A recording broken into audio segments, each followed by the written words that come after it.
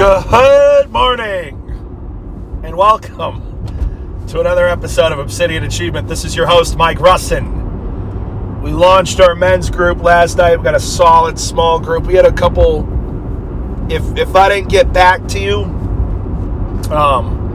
we're probably going to start an application process. I picked a couple of guys that I know pretty well.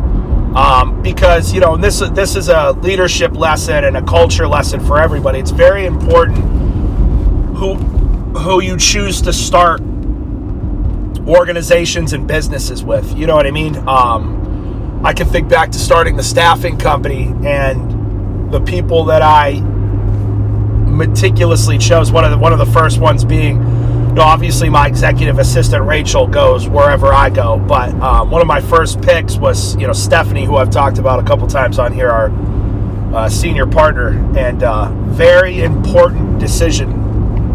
Because when I started the staffing company, there's a lot of people I could have reached out to. And she was the first one. And every staff person that we have on the team right now is amazing. I had a kid that I'm going to go down to Texas and visit with to launch the clothing line. He popped up out of the woodwork. Has just been following me on social media forever.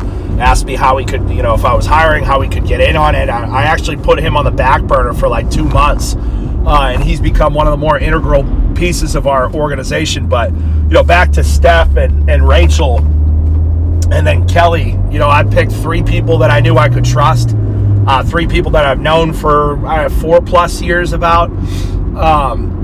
And mostly the trust thing, because, you could teach somebody how to do anything. You know what I mean? You can't teach somebody how to be a trustworthy person. That's innate. You either got it or you don't. So when I picked these individuals to start the company with, I was very, very meticulous. Very, very meticulous, very careful. It's the same thing with starting this men's group. Very meticulous in starting it. Now, if I didn't pick you right off rip, that doesn't mean that you're not going to be an integral member. It's like the same thing with the kid that I just mentioned. He's not somebody that I picked right off rip, but he's one of our most important members. He's about to be a partner. You know what I mean? So, Tyler. So, very, very important that no matter what you do, no matter what endeavor you get into, that you pick the right people if you're going to be creating something, because that foundation is going to set the tone for the growth of the organization. Like, whatever cracks are in that foundation, man, it's only going to get worse as you start building. You know what I mean? It's only going to get worse. And, I just, on a side note there, men's group is starting. Super excited for that. Super excited to have an impact, us group of men on the world. That's what I'm most excited about. But kind of veering off a little bit there, let's talk about building. I can remember, I think I've told this story on here before, but I can remember my very good friend, Sam Boyle. He used to work in the life insurance company with me. He lives in Wexford, outside of Wexford and like North Pittsburgh, right? And kind of off on a back road. And on the way out to his place, we used to do our phone sessions there, our optional phone sessions at his house. On my way out there was this housing development going up, right? And for I want to say the better part of 18 months, it was just a big old patch of dirt. And I could remember saying to my wife or whoever was cruising out that way from the office with me, like, dude, when are they going to, build something here? It's an eyesore. It's on the side of this hill. It just looks terrible. It's this big open field. It's just piles of dirt. And like I said, it was like that for 12 to 18 months. I don't recall the time frame, but it was a long time. Seemed like a long time. And then all of a sudden, I'm driving by one day, and there's 5 houses. What happened? Literally overnight, 5 houses popped. I'm sure it was in a span of a couple of weeks, but it seemed like overnight, 5 or 6 houses were sitting there on this lot. And, what people don't realize, and at the time I didn't realize until afterwards, I thought okay, they were building the foundation. And when you build the foundation takes so much longer than anything else. The same thing with the house that they built down the road from us here in Maine. It seemed like it was a big hole in the ground for 7 months. And then before you know it, in 2 months, there's a whole house, siding, doors, windows. I think they were overrunning electricity to it yesterday. It's so quick. I was talking to the guy that owns it. That foundation building takes a lot of time.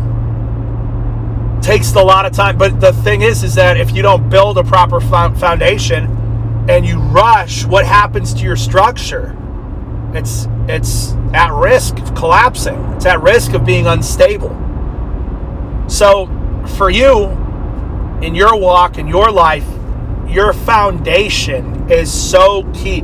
That's why in everything that you do, like regard your spiritual walk, people that have a really shaky foundation spiritually have really bad doctrine and have a lot of misunderstanding when it comes to the Word of God. You see it all the time now. You see it in preachers with reaches of hundreds of thousands of people. You could see spend no time solidifying their foundation because their doctrine is incorrect, number one. Number two, it changes constantly. They change with the way of the world. That's the biggest way to tell where somebody's faith is, their maturity and their foundation, is how do they respond to world events and culture. Like, God said, I am that I am.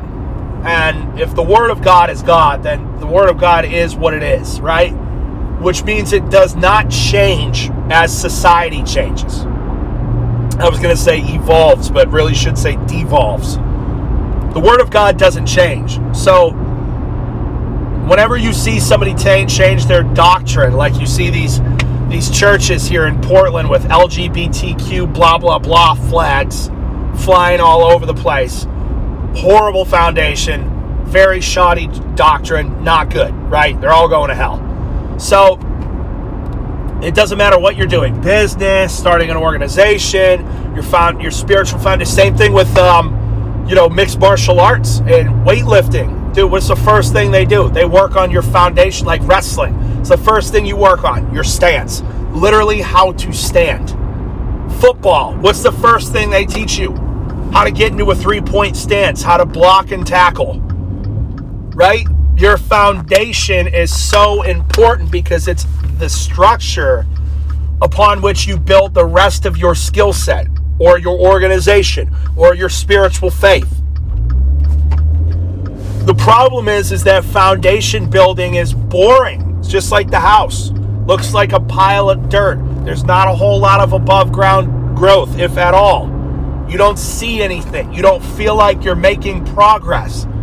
But what happens when that foundation is built, baby? Things explode. All of a sudden you got 6 houses. But you couldn't have those 6 houses overnight without the foundations. And foundation building is very unsexy. Like I said, I think what turns people off the quickest is that they don't see a lot of above ground growth. So they get discouraged and they give up. Or they try to find shortcuts. So wherever you're at, with what you're building and what you're working on in your life, I want you to analyze and think about your foundations. How much time do you spend on building your foundation? How much time do you go back and revisit?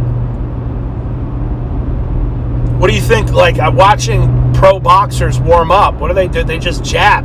You know what I mean? Jab. I mean, they'll do more intense combinations, but they typically are just warming up with a jab. When does a boxer ever stop perfecting his jab? Never. Foundation building is, and that's the thing, it's that horse back there standing up on a big old pile of rocks, dude. These horses crack me up every morning I drive by these horses. That foundation building, man, is something that you go back to constantly and fine-tune and fine-tune and fine-tune. Because the stronger and more fine-tuned your foundation is, the more levels of growth you can add on top. So that's today's message, man. I love you guys. Let's get it.